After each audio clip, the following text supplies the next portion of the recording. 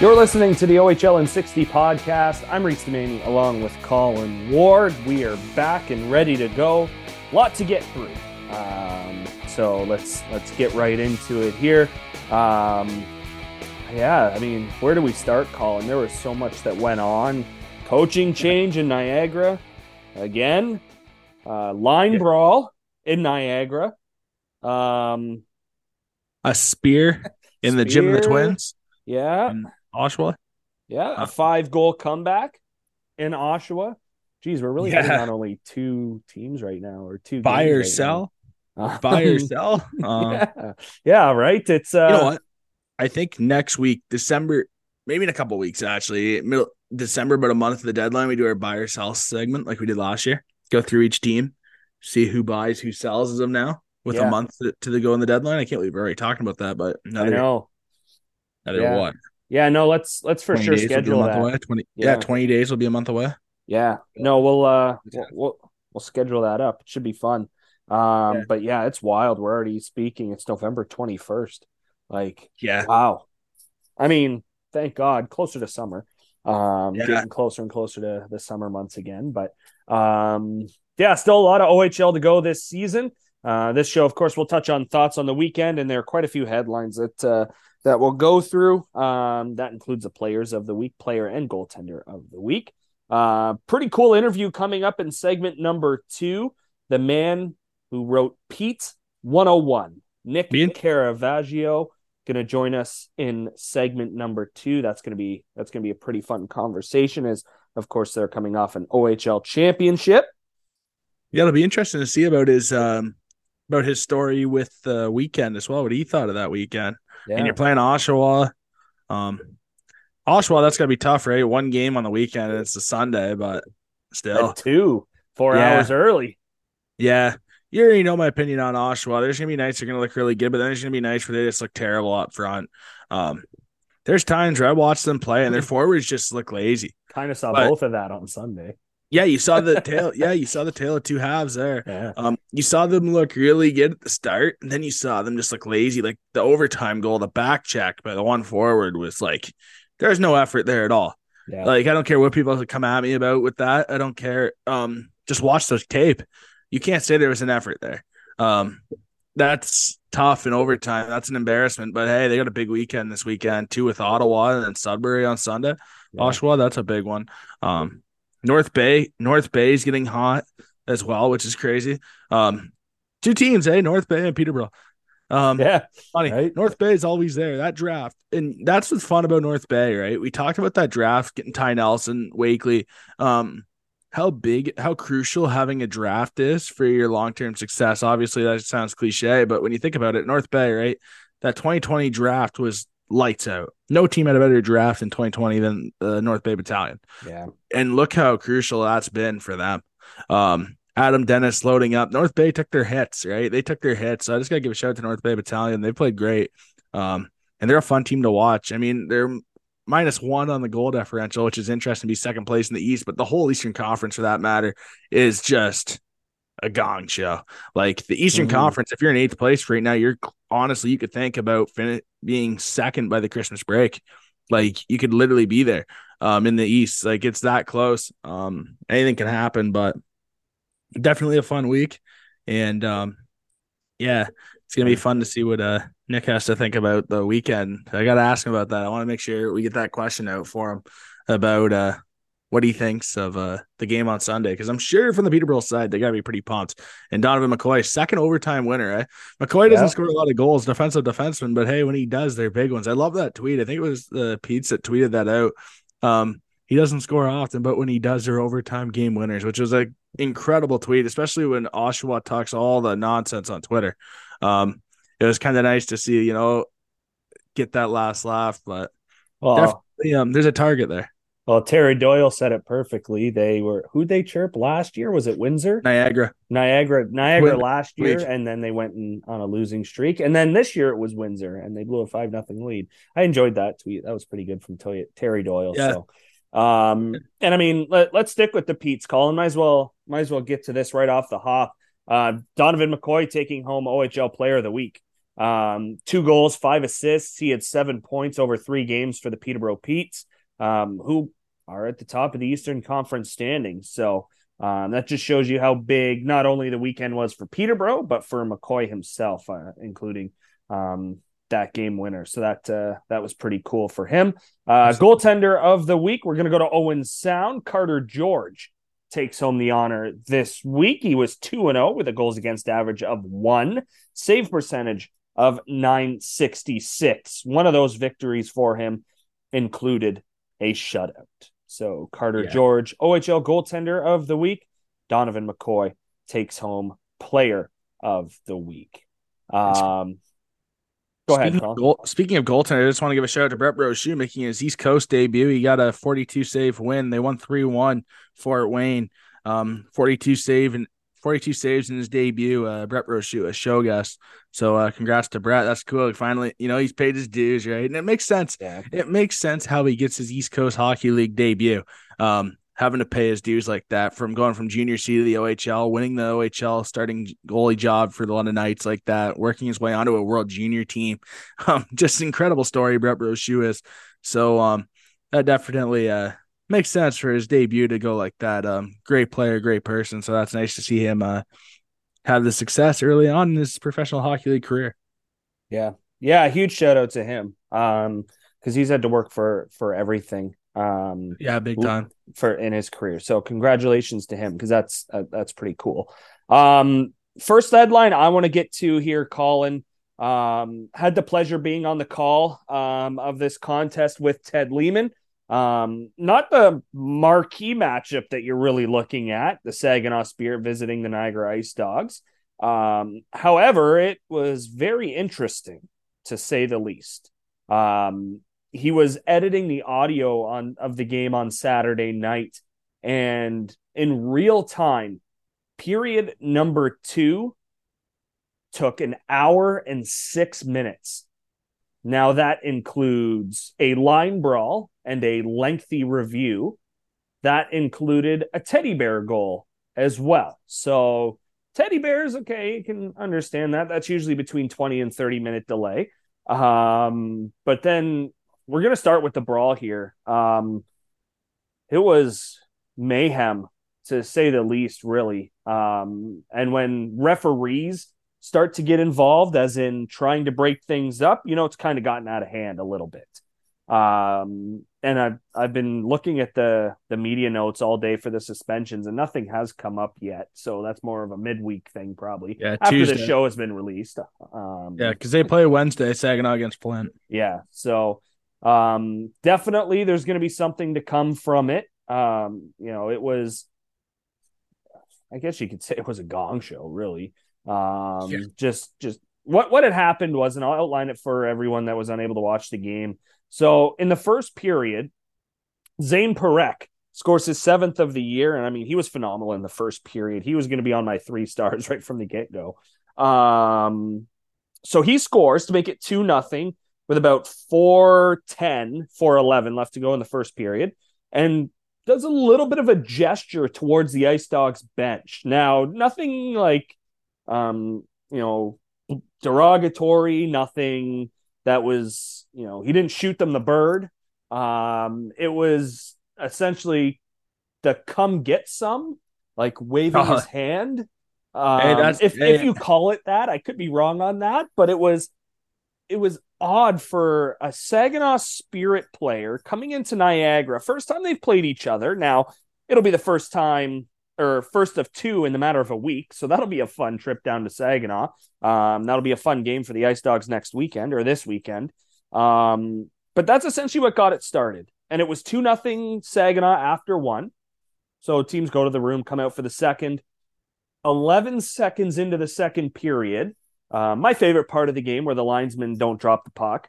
Ryan Humphrey on the ice. Zane Parekh was as well.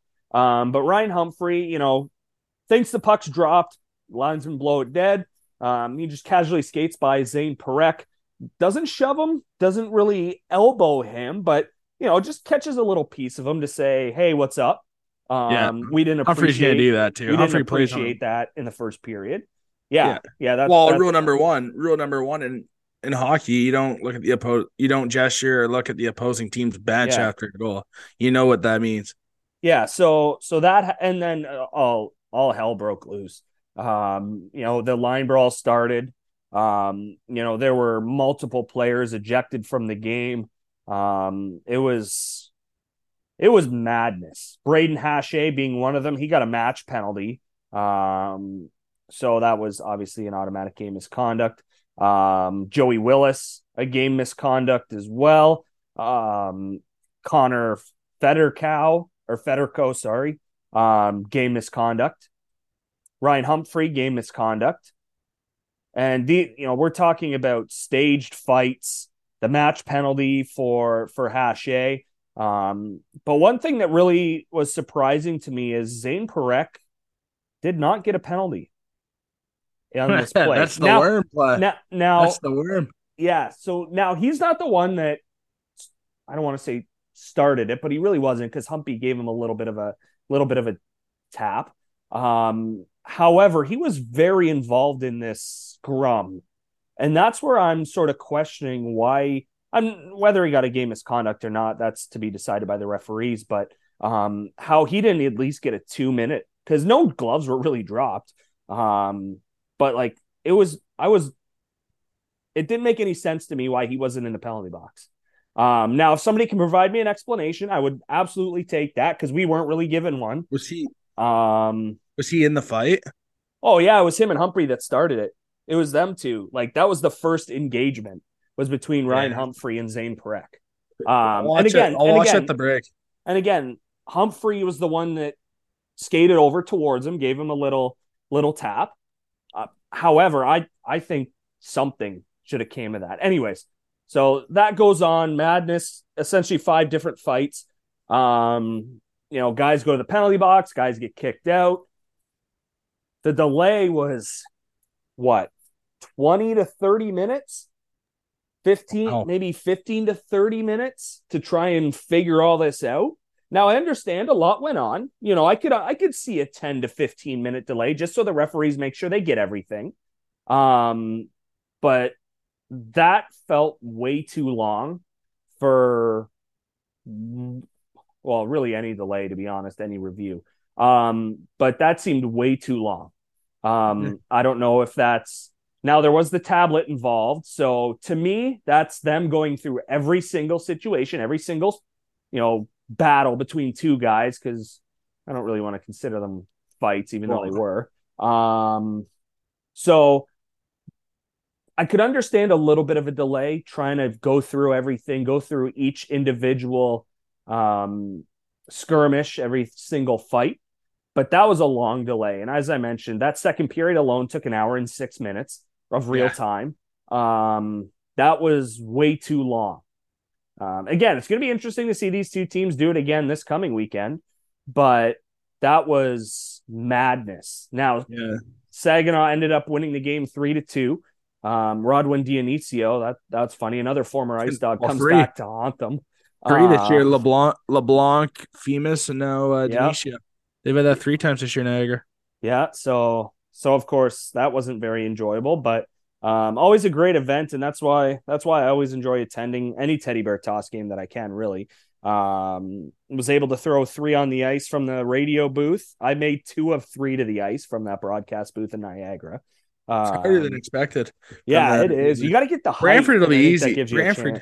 Brantford, it'll be easy from the press box, I think. Yeah, I think so. You just drop it. You're basically on the ice. Yeah. Gavin Bryant, show guest, show intern, letting the teddy bears fly in Niagara. So that was pretty cool. I sent him a text during the game, obviously knowing he wouldn't get it till afterwards. But the teddy bear toss season is underway. Jack Beck getting it done in Sault Ste. Marie. Gavin Bryant doing it in Niagara, which could be our first debate of the night call in here. November seems a little early for it's got to be after season, at least mid-November. This weekend, I'm fine with it. This weekend coming, I'm fine with it. It's a month till Christmas on Friday, right? Yeah. So you get a month. I'm fine with it on the 23rd. I'm fine with it. 23rd, I'm fine. It just seems so early. Yeah. Like, it's weird. Like, it's weird. You go around and all American of a sudden Thanksgiving it's Christmas. Christmas. Passed yet. Yeah, Thursday. No, I That's mean crazy. Couple Canadian days. Hockey League, but Yeah, yeah. It's just crazy though that how that goes. I mean, it's gonna be fun on Wednesday having Flint and Saginaw play on the biggest party day of the year in Michigan, in the States for that matter. yeah, So that's gonna be crazy to see how the crowd is in Flint. So that's exciting. Um, but yeah, it's definitely gonna be it's interesting. Like that's where I wish they got a lot more help with the off ice officials instead of going right to the tablet. I mean, but then again, in Brantford on Wednesday, we had the officials review the wrong play. Um, so it was a tough week all the way around. Constantly. I mean, I hate the tablets. Um, I hate the tablets. Just go upstairs, make the call. Problem is, we got a lot of off-ice officials that possibly aren't qualified, I think. And that's just my opinion on the matter. I mean, we see them firsthand. We're around teams, like, just see it firsthand. But yeah, it's just tough. An hour, that's a long time. I mean, it's tough to keep the fans engaged. Tough to keep the team engaged. But I thought with that whole ruckus there, I was thinking that's just Humphrey being Humphrey. You knew he'd be the guy that step up. And I know I heard Ben Boudreau talk after the game with Brandon Caputo from the Dog Pound podcast there in Niagara, and I like how he said that he actually liked that emotion from his team. I think that's big. I mean, when it's Niagara, it's been a long year already. It's been a long year. You just had a coaching change. It's nice to see that fight there, and you're going to get that fight there. Guys like Gavin, Humpy, maybe, in quotes, but they're going to have guys stick up for one another. They have the character there, which is nice, but. Yeah. They have the goaltending too. It's just a weird team, Niagara. It's weird the wins aren't there, but then again, we saw it firsthand last week. They're the team that they're quick out of their own end, but they're slow back in their own end. And that's a big problem there. But I mean, hey, both teams had a chance to play their guys and develop. But most definitely an interesting one, and it sucks that it takes so long. But that's where I wish you could get a lot more help from upstairs and just make the call quick. Just pick them out because you know who's on the ice anyways. Exactly. Yeah. And you just mentioned something that we'll quickly get to because it's kind of old news. Niagara making a coaching change, and like I said, we'll quickly touch on this here, Colin. Ryan Kuwabara out. Ben Boudreau is the new head coach of the Niagara Ice Dogs. So the consistency still isn't something in Niagara. Not to say that they've been horrible under Boudreau so far.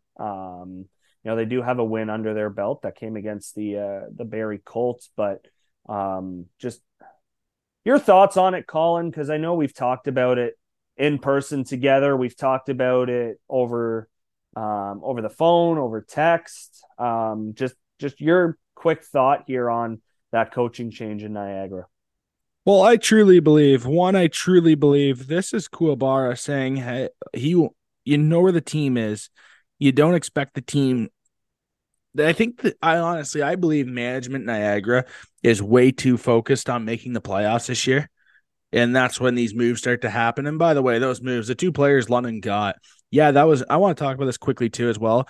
Yes, it was an overpay, but here's the thing. The two players London got this year were both American players that gave up on their college eligibility. That's a lot of money in the American exchange. So you can go to London, get the $20,000 a year for your college, and you can still get that package plus more that you would be losing. So why not? You got to give up something to get something. It's almost like giving away salary cap in the National Hockey League. That's kind of what that move is like. So that's why it was a bit of an overpay. But I truly believe that that's when this all started.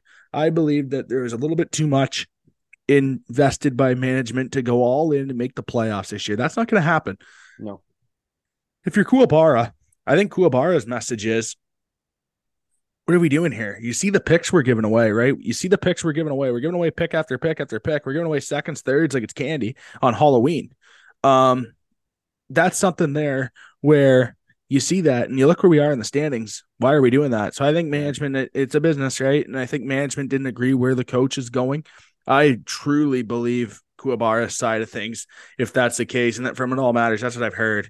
And if that's the case, I mean, Kuwabara is absolutely right. I mean, the team's in last place in the Eastern Conference. You're probably not going to make the playoffs already. You're probably eliminated. You need 2 big weekends. Do you see it? I don't. You need a lot of bounces as well. But I look at the team and I'm thinking, you had the opportunity there.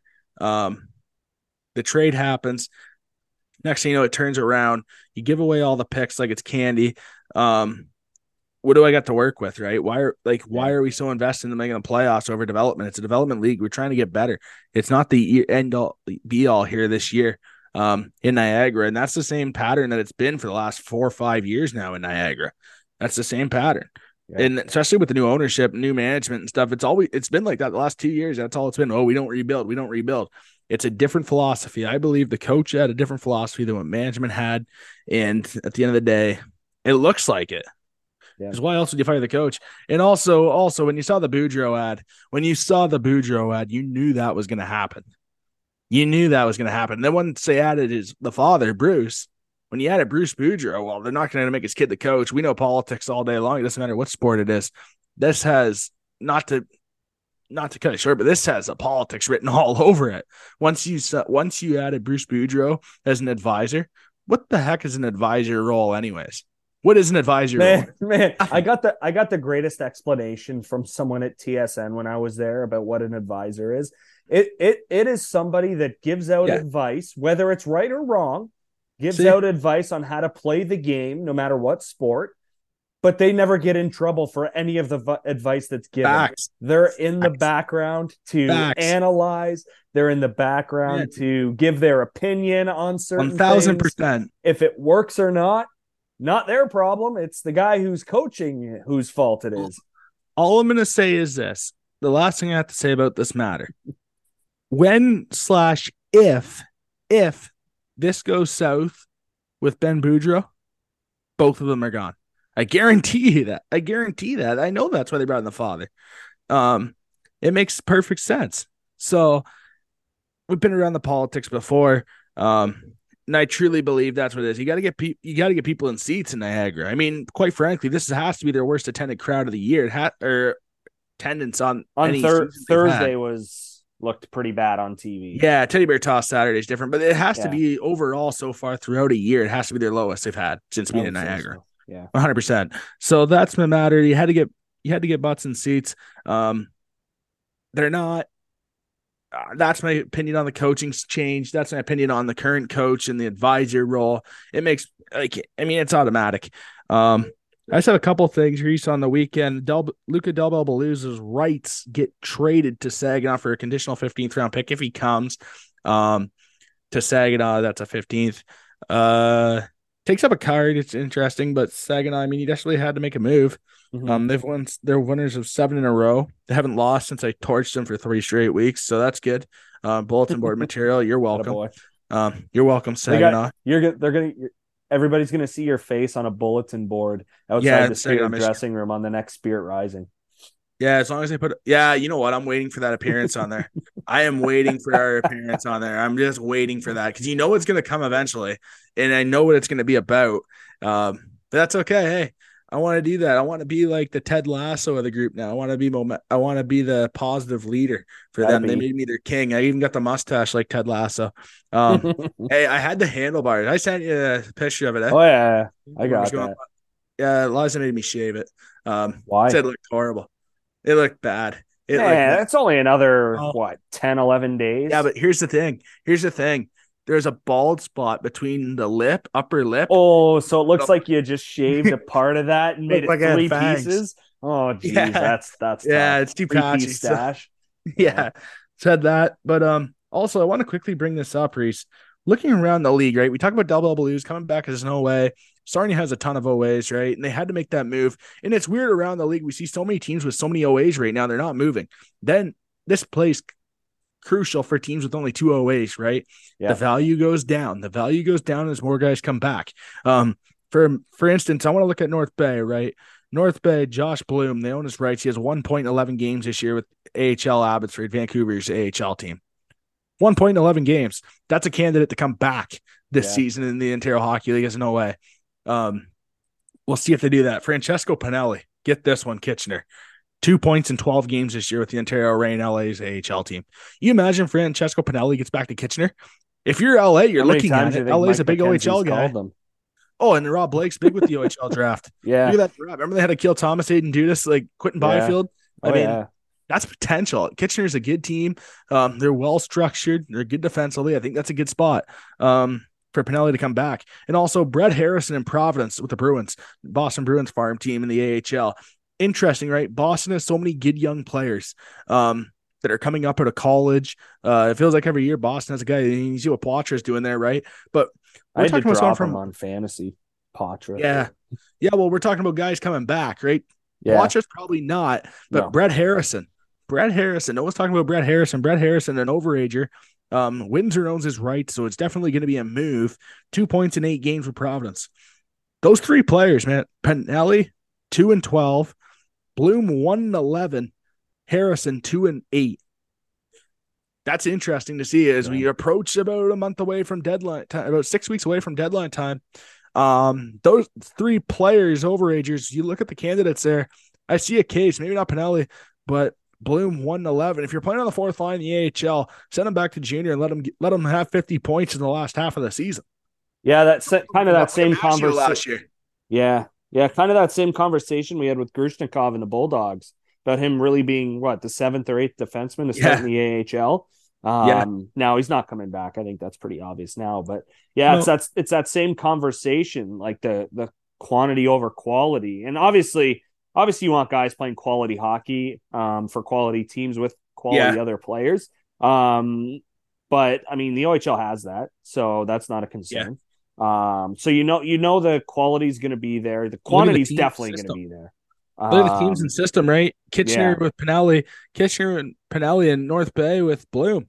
That's huge. I mean, Windsor would definitely trade Harrison's rights. Absolutely. I believe Harrison's rights will get traded before the deadline, similar to Del Bell Blues. So I truly believe that. No, that's definitely interesting to look out for, because it's like you said, 6-7 weeks away.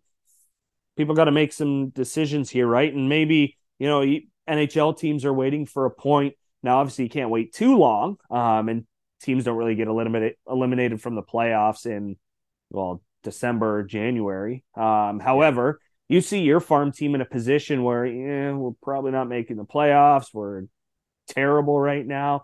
You're going to go back to junior, where your team's going to be in the playoffs, probably play more than 1 or 2 rounds. Go enjoy it. I mean, off season would be a little bit shorter, but again, you're playing playoff hockey, so who really cares? And just go out and play your best, play against the best in junior hockey, and it's worth the move, right? As much as you want to try and get them playing against men and getting that next step up to try and get that confidence to move to the NHL one day, that can still happen in the Ontario Hockey League. Whether Absolutely. Like you said, you're an OA coming, so you're playing against teams with 16-year-olds. Who cares? Not that big a deal. I want to mention one player off that after. Yeah, go ahead. I have one player to mention off that. And I mean, this is a big difference because he's just got the dog in him. Arbor Jacki, he's got that it factor in him. And so do these guys. But Arbor Jacki comes back out of COVID and goes right to the NHL. Comes out of COVID, plays the year with Kitchener and Hamilton / Brantford, then goes right to Montreal and comes right onto the scene. Yeah. Those guys, that's rare to do, but that's there, right? So it's almost like you take a step backwards, take 2 steps forwards in a way. You get back on the radar. Especially that's a key with your team being good, right? You look at Kitchener, they get Pinelli back, that'd be massive. But then you got OA. Then they desperately have an OA decision to make, so probably not. But I mean, I'm just thinking. You look at the points. Oh my God. Yeah, they got a lot of ways though. They got to make it. They'd have to make a decision then. But that to me means that when you got that opportunity, when the points are down like that, if you're not playing top 6 minutes, I mean, it's definitely going to be a talk, for that matter. And that'll be interesting. And I just want to mention this quickly, and I know I don't want to get too off topic, but I want to mention this for any Bulldog fans listening. That I know the Bulldogs have had talks with Adam Juracek, their import pick, which would be huge. I mean, Tomas Hamara, Tomáš Hamara, from Czechia as well, right? Having that relationship So if they could pull, that's a little bit of a recruitment thing right there with that trade. So I just want to mention that Hammer going to Brantford, kind of there's a little bit more behind the scenes because Hammer is probably a contestant to be one of the captains on that Czechia team at the World Juniors.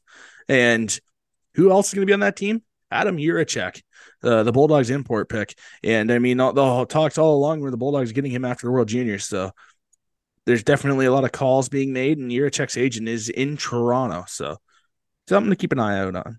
Yeah, absolutely. I got one more before we hit the break and welcome Nick on here.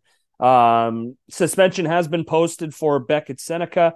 3 games suspension following the incident that happened on Sunday, November 19th. A little bit of a spear, a little bit of a hack in behind the play. So he'll serve 3 games and be eligible to return on December 2nd. Of course, that was part of Oshawa's collapse against the Peterborough Petes, blowing a 5-0 lead and losing 6-5 in a game where they got outshot 45-19.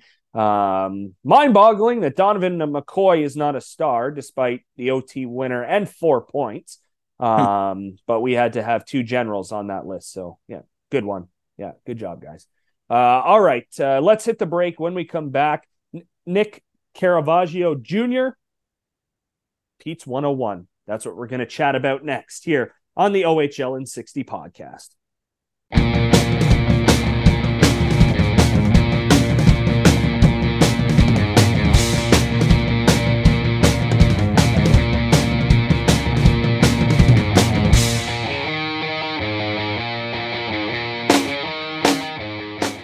Welcome back to the OHL in 60 podcast. I'm Reese Demaney along with Colin Ward. Time for the funnest segment of the show, segment number 2. It's always nice to get a third voice on the program. And well, this one is really cool because we're going to be speaking about Pete's 101 with Nick Caravaggio Jr. Nick, appreciate your time today. How are you? I'm doing great. How are you guys doing? We're good. We're good. Big day for you. Pete's 101, the unofficial history of the Peterborough Petes. Everybody's excited. I think around the Ontario Hockey League, this is something that a lot of people are going to want to get their hands on. So maybe start off with, where the idea came from to write this and, some little bit of history behind it. Yeah, so I've always been a big fan of the Petes ever since I was a little kid. We've been going to games for probably 32 years now. The first game I went to was just an incredible experience. I was about 6 years old, and randomly one night my dad decided to take me to a Petes game, and I'd never been to a game like that before. And just as soon as we went into that famous rink, it was just love at first sight. Just everything about just the smells of everything, the popcorn, the ice, and then as soon as you get onto the ice itself, it's just the smell of everything and the fans cheering and all that stuff coming at you. It was just love at first sight for me. And then we had such a great experience that night, and then it was helpful that the Petes won 6-0 that night. So I thought, oh wow, these guys are really good. And so and then it just became something. So both my dad and I that we could actually do together, and so we just made it more of a thing. We would go, not every game, but we would go, once every couple of weeks. And then in the 95-96 season, we went all the time, and we've never looked back.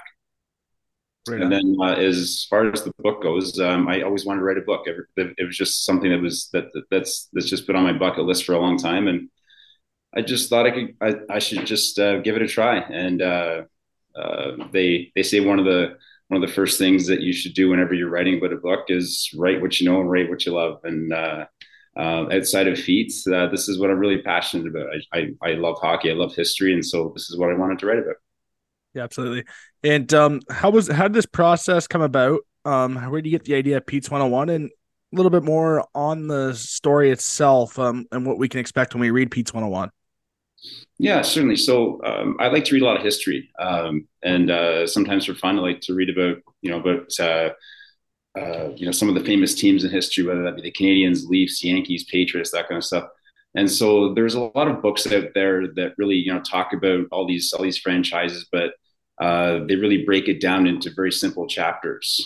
And so I thought that would be a pretty cool idea to try for the Petes. It's something that hasn't really been done at this kind of level before. And I figured it would be interesting because the Petes have been around for quite a long time. They're not quite the oldest team, but they're one of the oldest.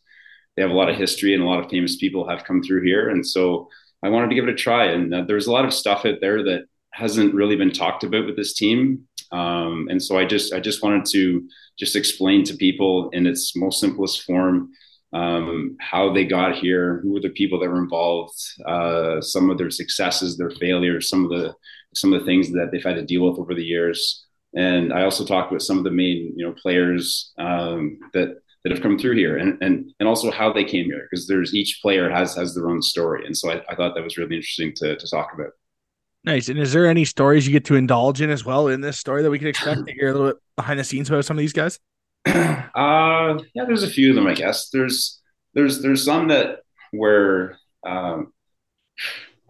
excuse me. So there's most of the stories talk about how certain players got here, but then there's one where it talks about a really famous player that didn't end up going to the Petes, and so that was a pretty neat thing to talk about. But no, just all kinds of really interesting stories, and you'll have to read the book to find it. Yeah, no, can't wait. And this was also forwarded by someone very special with the Pete's organization as well. Are you allowed to share who it was? Yeah, Mr. Jeff Toohey. He's been a very good friend of mine, and he has been with the Petes for a very long time. And so I think he knew pretty much the most about them, because he's been there at pretty much every level. He started off as a scout, and he was a trainer, assistant coach, GM, and so he really knows pretty much everything there is to know about the whole world of the Petes. And so I thought he was a great guy to actually talk to, and I thought he would be one of the best guys to actually write this forward. And so that's why I picked him. Absolutely, that's right on. And what would you say the coolest part about the history of the Petes? What's the best part about being a Petes fan for yourself? And what's the best part about the history of the Peterborough Petes, in your opinion? I think that the best thing about being a Petes fan is just seeing how this whole town just comes alive whenever this team starts to get on a roll. I mean, when you've been a season ticket holder, you've been there through all the years, the good years, the bad years, and this town's funny. I think you can say that about pretty much any team, is that whenever they're not doing well, things are pretty stagnant. People don't go to games a lot, but then when they start to win, obviously like a little bit more people show up. But in Peterborough, it's a little different. You get people that are diehard fans that don't necessarily go to games all the time, but then when they start to win and when they start to get on a roll, it's incredible how much people just get behind this team, and it's crazy. Just to give you a really good example, like, we've been season ticket holders for years, and whenever there are games where we can't go to, I'd always try to offer it to people, and people wouldn't even take free tickets. And then as kind of time goes on, especially last year with the playoffs, when they started doing well, those same people would start to come up to me and ask, "Hey, are those tickets still available? Can I use them?" And I said, "No, why do you need them now? Now that they're winning, now you want to come?" And so that kind of escalated. And then once they got to the finals against London, people started offering me like money for them. And then there've been stories in the news where people were buying tickets for almost $1,000. So that just goes to show you how desperate people are about this team whenever they do well. Yeah, absolutely. Yeah. Is there, and I know this is more recent and they've gone on quite a few runs in their history, but with the most recent run of the championship last year, coming in as the 4 seed, I mean, for you as that diehard fan, was there one thing that, whether it came in the finals, whether it came in round 1, late in the regular season, was there any sign to you that this team felt pretty special and that had a really, really good shot to win it all? Yeah, I think you start to notice it more so on the ice. This is just my thing that I picked up just as a fan. When they made all those trades, I guess it was January, they still weren't doing that well. They were kind of middle of the pack. They were losing, more games than they probably should have. And you can tell just they weren't clicking. And one thing that you kind of notice, or just that I noticed, is that whenever certain guys would score, there would be a little light celebration, and guys would stand up, and they might fist bump here and there. But I think what really turned was when they started to have some from what I've heard anyway, is that I think they had some kind of kind of small meetings where they would say, okay, we have to get together and start to gel more. But then I think where you really saw that was after they would score, everybody would just get so excited about everybody's goal, and everybody would just jump on the ice, and you can tell like they actually cared that their guys scored. And as soon as you started noticing that, and then their play just escalated. And it just kind of happened just before the playoffs. And then as soon as the playoffs hit against Sudbury, they were a completely different team. And then you can tell that they cared so much about each other, and you could definitely see that on the ice too. Yeah, I mean, as someone that has admitted it, whether it be on here, whether it be on social media, that a fourth place Peterborough Petes team, just the way they were playing down the stretch, I'm like, I don't know. Is this a team that overbought, like bought too many guys? I mean, obviously they proved me wrong, and kudos to them. That's what we're here for. My opinion was I was not on the Pete's bandwagon at all. I was on a division rival, the Ottawa 67s. Yeah. But I mean, I think that kind of tells you what you had just said right there is, guys were just excited for each other. And, it wasn't as much as it is about winning, because of course you want that ring, you want to get to the Memorial Cup, but just the fact that guys were that excited for each other in small moments, and just in, a goal to go up 1-0 or tie the game 1-1, right? It's just those extra moments that kind of make a team special. And you kind of outlined it right there about last year. With any other year, whether it be from you going to games, writing the book, the history of the Petes here, what is something that, whether you learned it or already knew it, but what was your favorite part from the history of the Petes that you would say, maybe it connects to you personally, or just, something that you thought was really, really interesting? Yeah, I was like one thing that I thought was interesting was that just how this team has managed to survive all these years. I mean, when you look at a lot of teams throughout this league and its history, they were around for 10 to 15 years. Some of them were pretty successful. They might have won a World Cup, they might have won a championship or two, and then after that, they were gone. They ran out of money, or they moved or whatnot, and so there was a lot of that. And so when you think of Peterborough, right, we have a completely different like ownership structure. We're not owned by one single owner. We're owned basically by five people that they do not take any money from the team. Any money that they make goes right back into the team, and that's not much. And so you have to think that such a small market, how they managed to survive all these years. And there were times where they almost folded. And so I thought that was interesting to really kind of explore that, and to really find out how they kept going. And so there was a lot of reasoning for that. Mostly they had very smart people that kind of kept things going, and they kind of changed their ways as to how they did things. And that's one of the reasons why they're still here. It's just they've just had really smart people that have really kind of helped them stay here. And I thought that was really cool. And so I really wanted to really kind of talk about that as much as I could. Obviously, I didn't get all the information, but I got, I think, enough so the people should get a pretty good idea. Right on. Yeah, that's special when you can get that contribution as well when you're in this writing process. I'm sure that's got to be tough. Where can we purchase Pete's 101, and for how much? So it's through Amazon. That's where most people can get it that don't live in Peterborough. Yeah. Okay, perfect. $25. That's what it goes for. Perfect. Thank you. Appreciate that. Yeah, for sure I'll be looking into purchasing that. That's a great book, and it's always nice to read about the Ontario Hockey League history. Yeah. My last question for you is, it's kind of a question. I mean, I'm not a writer, so it'll be interesting to know from a writer's perspective, how long was this writing process, and what's that sense of reward now that it's coming together today? It'll be published and be released to the public.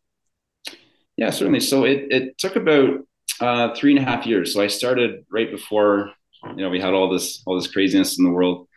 And so that's kind of where I got the idea. And I started to interview people. I really wanted to talk to someone from pretty much every decade, so from the 50s, 60s, 70s, 80s, 90s, I'll get to say, just to get a different feel of each era. And so that takes time. And then as you're writing, you're always changing, all these chapters and whatnot. And so because the more I talked to people, the more great stories I heard. And then so the book just kind of evolved into what it is today. I mean, originally it was just supposed to be just a book about some stats and figures and some, just some facts here and there. But then that kind of changed as I started to talk to more and more people, and I heard just great story after great story. And then that just kind of came into the book we have today. And so, so it took about 3.5 years from start to finish. The last year and a half was just a lot of kind of going back and forth between, me and my editors and changing this, changing that, going back and forth. So that's the part that takes the most time. But the whole finished product is really what it's all about. I'm just happy that there's something like this out there, so that any type of fan, whether that be hockey fan, Pete's fan, junior fan, can read about it and really get a good idea as to what this team's all about. Absolutely. Thank you. Yeah, that's really cool, and I can't wait to purchase this on Amazon. Because it's like you said, it's one of the most historic franchises in the Canadian Hockey League. So I got a couple more for you here, Nick. Sure. One of them is, with the amount of years that you've been going to games, who's the one player, whether it was your favorite player or, maybe you had an interaction with that person, but who is one guy that stood out to you throughout all these years that, kind of maybe you learned something, like I said, or maybe he was just your favorite player? Yeah, that's a good question. There's been a lot of players. I have to think of this.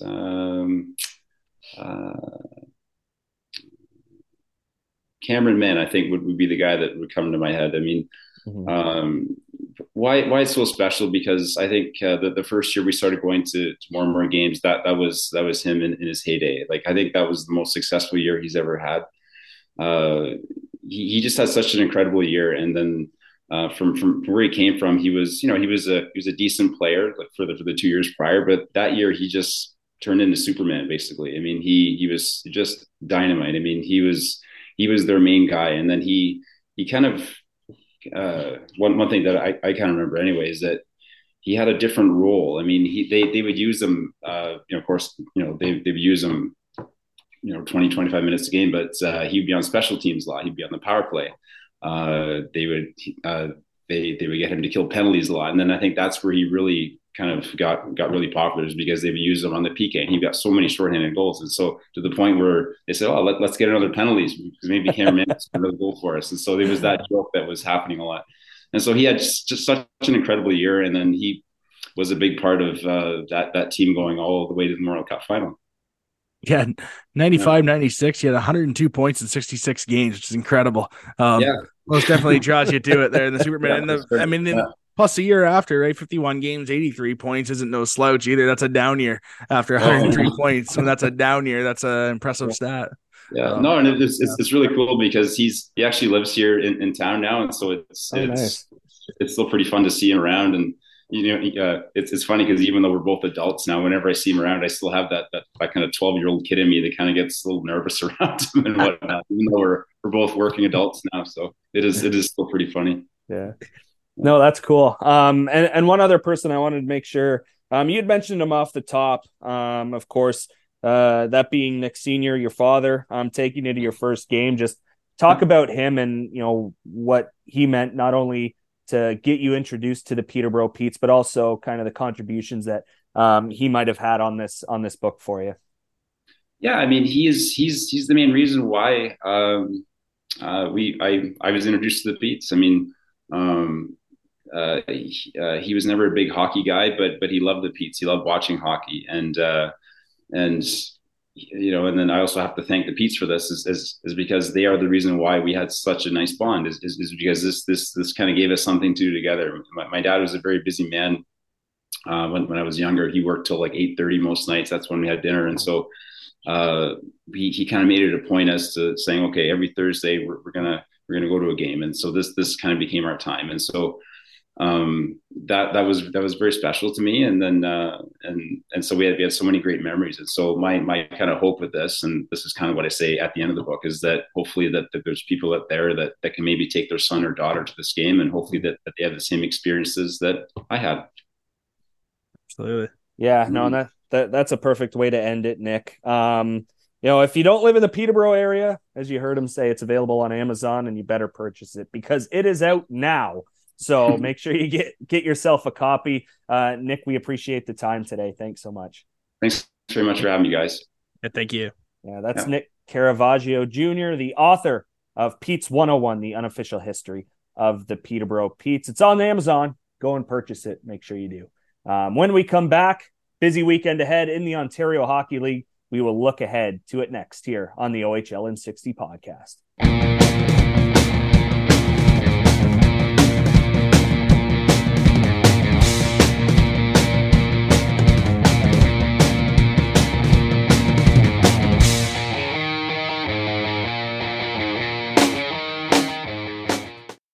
Welcome back to the OHL in 60 podcast. I'm Reese Demaney along with Colin Ward. Thanks again to Nick Caravaggio Jr. for joining us on the program. If you haven't gotten your copy yet, and I know that's very, very early, it only came out at 7 o'clock on November 21st. However, get it on Amazon, $25 it'll cost you. It's going to be well worth it. A lot of history for the Peterborough Petes, including their most recent 2023 OHL championship. There's also a cool article in the Peterborough Examiner. If you just Google Pete's 101, that'll be one of the top suggestions or top links, I can say. So that was cool. Thanks to Nick. Then we have, some breaking news because it's Monday when we record, Tuesday releasing. So everybody will have seen this by now, I would think. Another coaching change in the Ontario Hockey League. I'd say shocker, but it's kind of something that you were coming to expect right now. So the Windsor Spitfires have relieved Jared Smith of his duties as head coach, and that was effective immediately on Monday evening. Was not the coach for very long, was promoted in the summer of this year after Mark Savard had moved on to the National Hockey League. And as we record, there hasn't been an announcement on a replacement that I have seen. I will continue to refresh the Windsor Spitfires website. Maybe we'll get there before we're done recording. However, no replacement announced as of the time that we are currently talking. But definitely something to look out for. And I mean, it's been less than ideal start for the Windsor Spitfires. So I don't want to say we saw this coming because we knew they weren't going to be great. Currently sitting with 4 wins, 9 points so far in 21 games.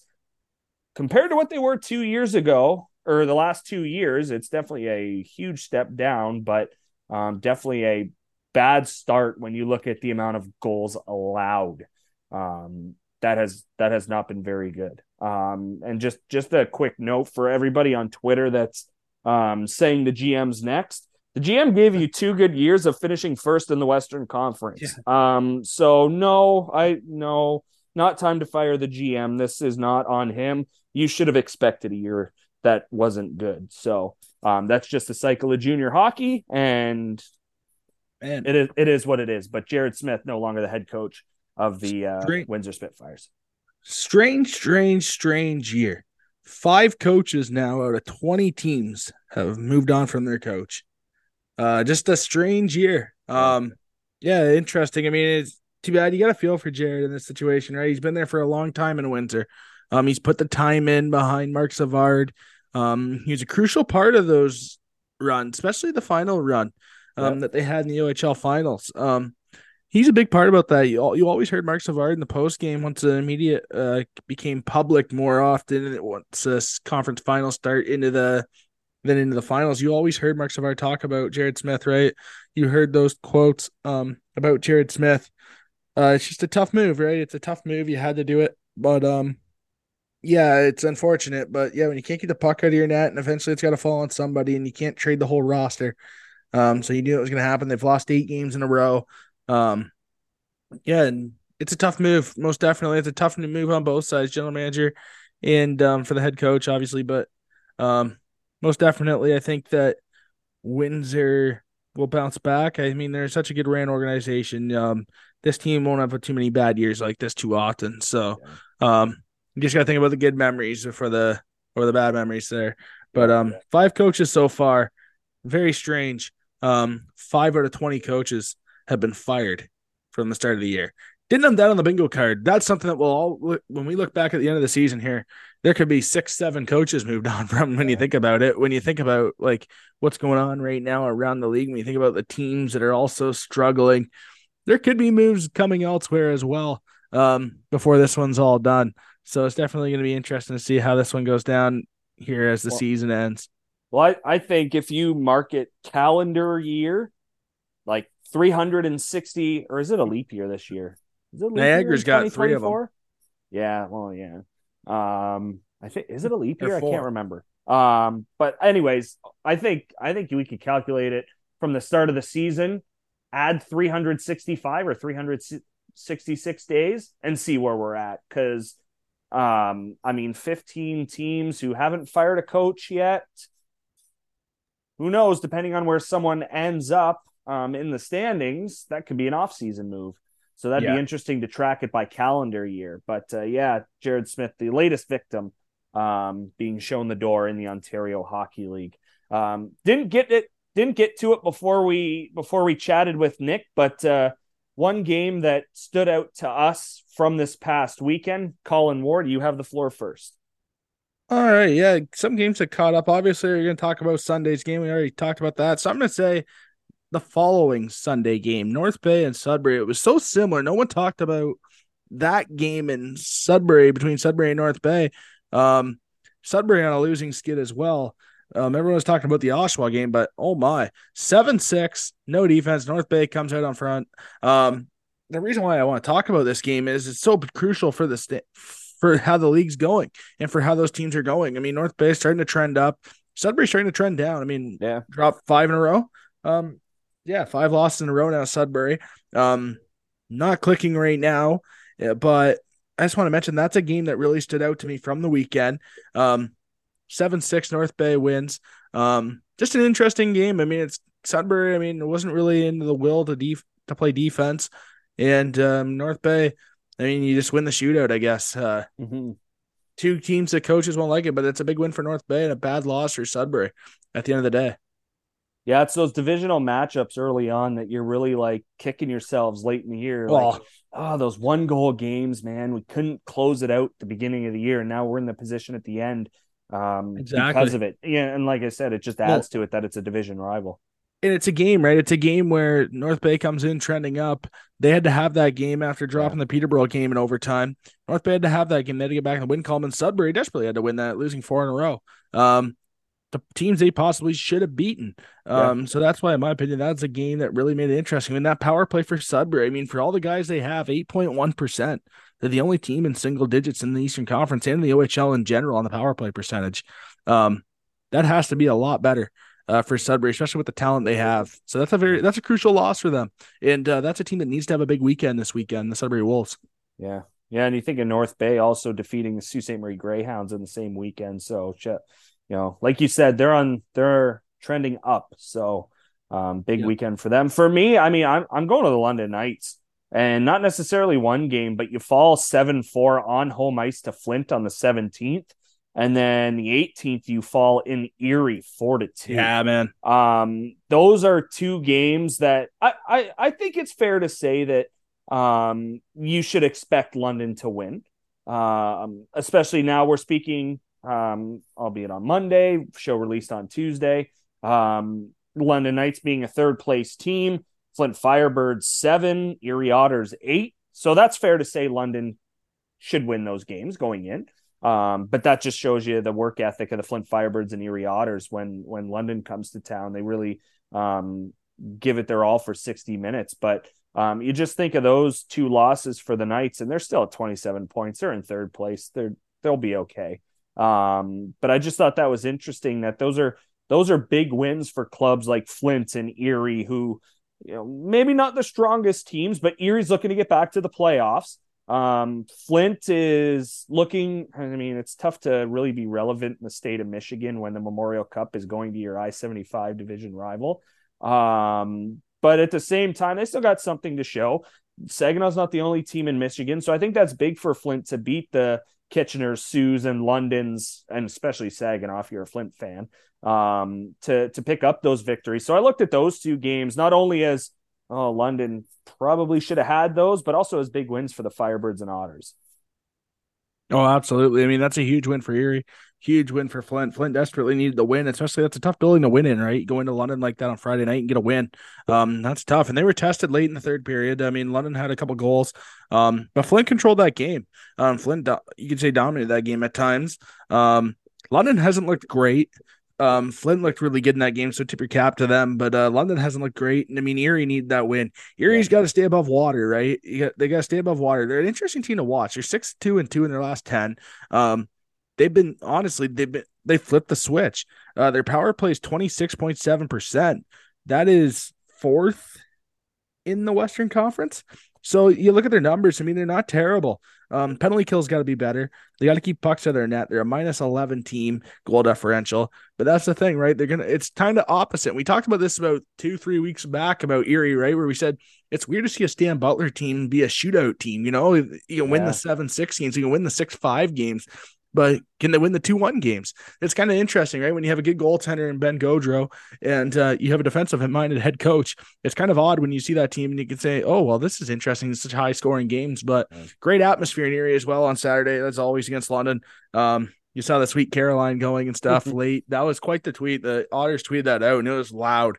But that's a big win for Erie. And now they're 2-0 this year against London, so they've had London's number this year. And that's most definitely a big win for the Erie Otters. Stay 3 points above above that last playoff spot in the 8th seed right now in the West. Well, I thought it was really interesting. I like the bobblehead they gave away as well on smart on the weekend. So that was pretty cool. I think more teams should do that. Absolutely. But yeah, I mean, and it's wild to think, because this is kind of an overall thought from the weekend, is that we are currently looking at an Ontario Hockey League that has, what are we looking at here? Only 5 teams under 500. You really think about that. That's a win. And it's wild to think that a 7th place Kingston Frontenac's team is under 500 and the 8th place Barrie Colts are over 500. Now, Colts have played 2 less games, so that's the main reason why.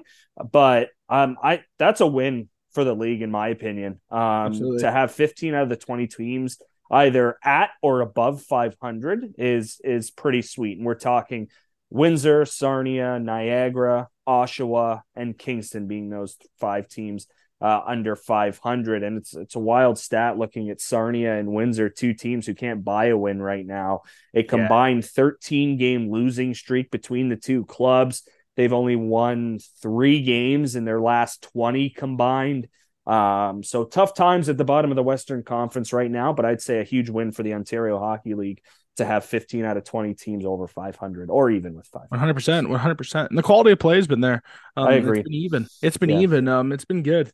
Most definitely. I mean, Sarnia's struggling, right? Find wins, but I watched that Barrie game on Saturday against Guelph in the shootout. Yeah. What a thrilling game that was. That might be the best game of the week that happened. Shout out to show guest Bo Jelsma. He's been on an absolute heater. You see that photo between him and GB in Niagara? Enjoyed that one. That was good. I had to tweet that for sure. They most definitely. But that was him scoring late there in regulation, forced it to overtime, getting the shootout. It's nice to see Bo start to have success. I mean, he's a heck of a player. Great IQ level, great compete level, and I mean, he had a good interview after the game about how all that matters is winning to him. And that's so true. And if anyone that knows Bo Jelsman knows that winning's everything to him. And that's pretty cool to see that him have success. I mean, he's on an absolute heater as well. The last 10 games. So that's nice to see him pick things up. And hopefully he gets a big he's on the radar now, because I mean, he's definitely a guy that teams at the next level of professional hockey you need to take a look at, because you're getting a great person, you're getting a great compete level type player, and just a high motor, great player. One thing quickly before we get to the power rankings here, I wanted to mention the Erie Otters' third annual sock toss. We talk about the teddy bear toss games right now, which have been completed in Sault Ste. Marie and Niagara. Erie Otters' third annual sock toss, 4,200 pairs of socks for the community shelter services. So just give a shout out to not only the Otters for putting this on for the third straight year, but the community of Erie, Pennsylvania for coming out and supporting this cause. So congrats to them. And that's a pretty high number of socks. So that's one thing I wanted to mention here before we got to the power rankings. 100%. So let's the socks and hat giveaways are nice to have. Yeah. Those are just as big as a teddy bear toss. Those things are great. Absolutely. Great cause. Okay, the power rankings, Colin. A lot of teams moving around, that's for sure. Really big difference. Two teams. Yeah, big difference. Yeah, but two teams staying put, not moving at all. Couple teams moving up. A lot of teams moving down. Yeah.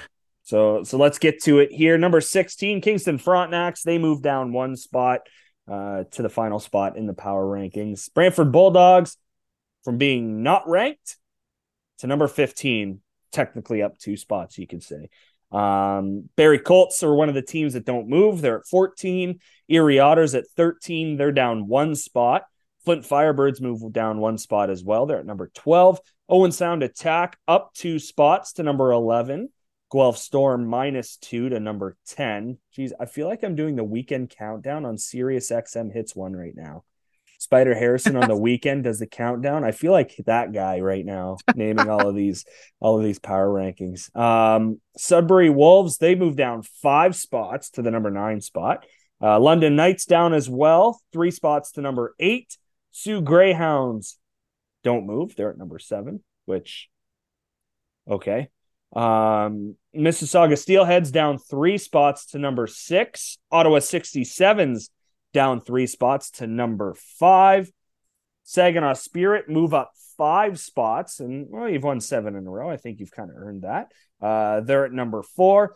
North Bay Battalion up 3 to number 3. Peterborough Petes up 8, which, again, they're first in the East. Yeah, I can understand that. They're number 2, and the Kitchener Rangers don't move at all. So I guess 3 teams don't move.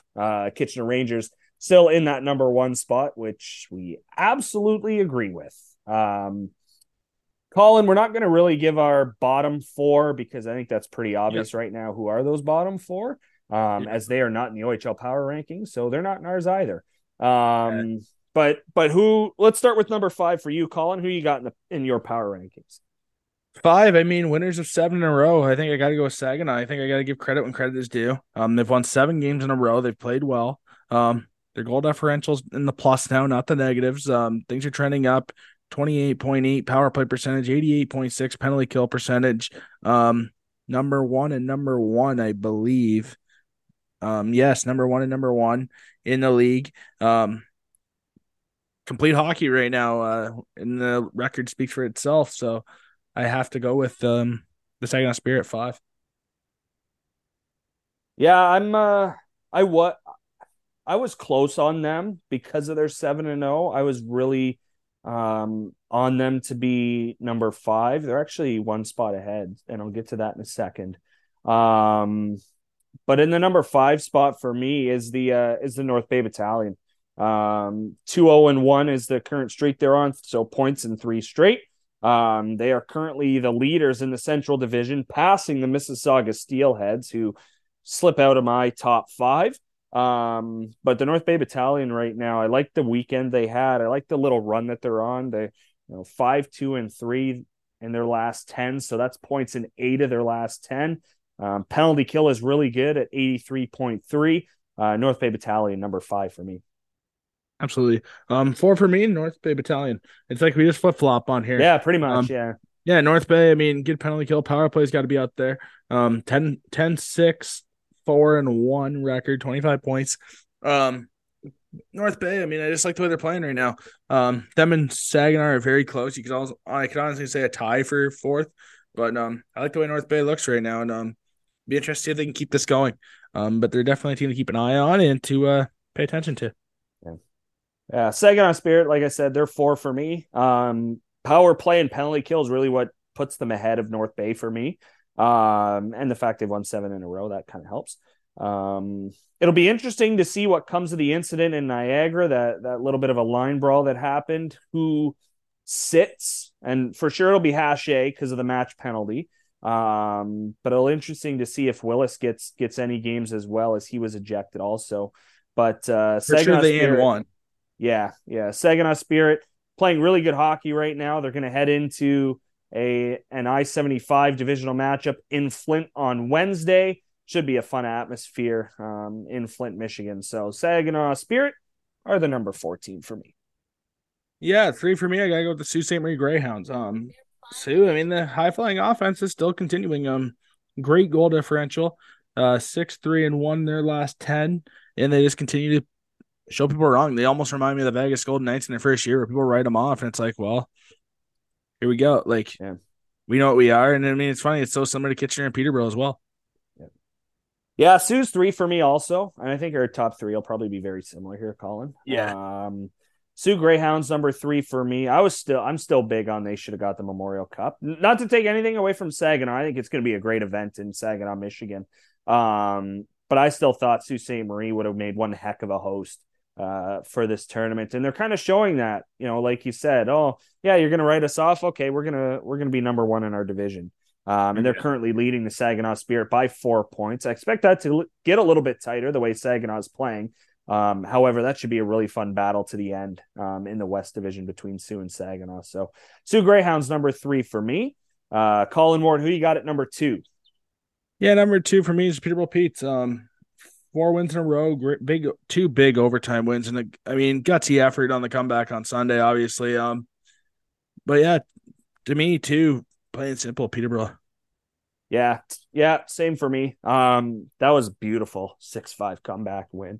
Hashtag McCoy was a star. That was kind of a joke, as I've already mentioned. But yeah, I mean, that just kind of shows you what kind of team they are. And I mean, as much as we talked about last year, Colin, about the Bulldogs, like, what the heck do they do? They're kind of in the middle where if they add 1 or 2, they could be really good. Or the obvious, they sell and move to the future, which they ended up doing. Peterborough's ahead of that. Yeah. What do they do? They've only lost 3 in regulation. I think they are. I think honestly, the Petes are. I honestly, so do you, and not that this is a leading factor to have Peterborough ahead of what Brantford was or Hamilton was last year. But the Brantford Bulldogs / Hamilton Bulldogs don't come back down 5-0. Now, no. I think there is still that opportunity for the right price. Owen Beck is not a Peterborough Pete to finish the season. I am still a firm believer in that. However, I would say the Petes are ahead of where the Bulldogs were last year. Oh, 1,000%. So that's I think what makes the decision a little bit more difficult for Mike Oak over Matt Turek last year. Like I can't believe they're playing at, I don't want to say a championship pace because we're a long ways from that, but you've only lost 3 games in regulation. That's pretty impressive as we approach I believe it'll be the last weekend in November. But yeah, they're my number 2 team this week. Yeah, 1,000%. But here's why I don't think the Petes do anything. They have no 2nd round pick this year, no 3rd round pick, no 4th round pick. Next year, they have no 2nd round pick. They have 2 thirds. 2026, they have no 2nds, no 3rds, no 4s. I don't think they have a price to pay. I don't think they can get anything. And the 2nds will come from Owen Beck, that's for sure. Yeah, and there's the thing. What do you want to do? Do you want to – I think the truth of the matter is I think they will ride this out as long as they can. Yeah. And then 6 weeks from now, there's a lot of hockey. That's a lot of hockey from now to the deadline. There's a lot that'll happen. There's a lot that'll go down. World Juniors, how do they do without Owen Beck? That'll be a big one. But to me with Peterborough, I mean, I think it's still a ways away. I don't even think yes, that's there. That side is there right now. That's definitely in their brains. I mean, they traded Lockhart. They've made a little bit of trades. They traded Michael Simpson. Yeah, that's there. But the problem is if they ride this out and they don't sell, their future is very bleak. So I have a pretty good comparison for that, Wardy. If they don't sell, they will be the Los Angeles Angels for not trading Shohei Ohtani. Yeah. That's Yeah, what absolutely. I think it would be. So I'm definitely in agreement. I'm not saying Pete's are going all in. But they're I definitely think they making ride a it out. case not to. Yeah, I think they Or to go for it, I mean, but as I said, I'm still a firm believer Owen Beck's not a Pete before the season's over. So Oh, absolutely. If the right offer comes available, yeah. 1000%. I mean, there's teams that desperately need a guy like Owen Beck, and I think there'll be a team that overpays for Owen Beck. But if I'm the Peterborough Petes, I'm not doing anything unless I get a massive deal. Well, Similar to what I got. If I'm not trading Owen Beck unless I get what I got for Brennan Othman. That's the only way where you get a player back. You get a guy like Guriev coming to Peter, like how Peterborough sent Guriev to Flint, plus the picks. You get multiple assets coming back and going there, which is huge. If you can get a couple players back, similar to like the Gavin White, Avery Hayes types of moves, when we're Sahil Pam or Nick Lardis go back to Brantford / Hamilton, similar to that. That's the only way I am selling. If I can get good, young, talented 05s, that's the only way I'm selling a guy like Owen Beck or anyone on my roster because I don't have the picks to move anywhere. I don't have the picks to get anybody in a bidding war. I only have 2/3. That's the highest draft picks we have is 2/3 for the 2025 draft. That is all we have for the next 3 seasons in the first 4 rounds. That's not going to get you much. That's not going to get you anything. So I don't think they really go all in. I think the conservatives sell. They ride this out. And I think if you're going to get a guy like Owen back, let's say you trade him to a team on London, you're probably looking at one of those young 16-year-olds on London. Problem is London last year trading Luca Testa, trading those guys that they traded. I don't think they're going to trade Bruce Savage. I don't think they trade a guy like that. But no. William Moore being a U.S. National Development Program commit, I don't think you can trade him to Peterborough. So I don't know what London makes sense in a trade like that. I know I always hear, London, but London doesn't have the player to give up. And that's the thing. If I'm Peterborough, I'm trading a guy like Owen Beck. I want the player and the picks. Or why would I trade him? So that's the one thing to me about the Peterborough Petes. I don't think they're aggressive sellers right now. I think they ride this thing out. And I think that, honestly, if something comes available, then they will do it. But it has to be a big deal. It has to be a good return back. Or why do it? Yeah. And there's your full breakdown of the number 2 team in our power rankings. Number 1, I think we both have the Kitchener Rangers. That's a pretty obvious pick. Colin Ward, tell us why. I mean, just the best team right now in the OHL. Some good enough reason. Honestly, like there's no team better than them right now. I mean, and they played Windsor. Still an OHL team. They still took care of business. They scored a lot of goals. They played well on the weekend. Sometimes you can sleepwalk through those games. I thought at home they looked really good on Friday. I think that Kitchener right now looks really good. And I think that that's a team that could possibly move up in the rankings and throughout the year and continue to be the best team in the league going into the next half. Yeah. I mean, like you said, all you can say, Windsor. Still takes a lot to put up 15 goals in 2 games. Kitchener Rangers, I mean, they're on a tear, 7-0, and that's the streak they're on right now, 8-2 in the last 10. Power play percentage is nearing 30. PK is over 85. They're the best team in the league right now. And we were talking about the Mississauga Steelheads being the best team in the league only 2-3 weeks ago. And now Kitchener, they have 8 points more than Mississauga right now. So that kind of tells you Mississauga is kind of slowed down a bit, but Kitchener is still excelling at 16-5. So, there's our power rankings for this week, and that's the show for this week as well. Again, huge thank you to Nick Caravaggio Jr. for joining us on the show. He is the author of Pete's 101, the unofficial history of the Peterborough Petes. The book is out. Go buy it. $25 on Amazon. It is going to be one heck of a story that is told by Nick, told by everybody who he talked to help write this book. So it's worth the $25 if you are a huge OHL fan. It's going to be really exciting. Plus, they're the most recent Ontario Hockey League champion, so makes even more sense. For everybody out there, appreciate as always tuning in. another big weekend coming up in the Ontario Hockey League, as well as Teddy Bear season fully underway. If you have plans or don't have plans, actually, to go to a Teddy Bear game, I would make some plans, buy some tickets, because that, as much as you may not like the delay, it is a fun event to be a part of. Fun, be able to throw a teddy bear on the ice goes towards a good cause. So make some plans to get to a Teddy Bear game somewhere. 2 are already done, Niagara, Sault Ste. Marie, so those fan bases are out of luck. But if any of their teams are on the road for one, then that might be worth the trip. So everybody enjoy the upcoming weekend. Thanks again for tuning in, and we will chat again in 7 days.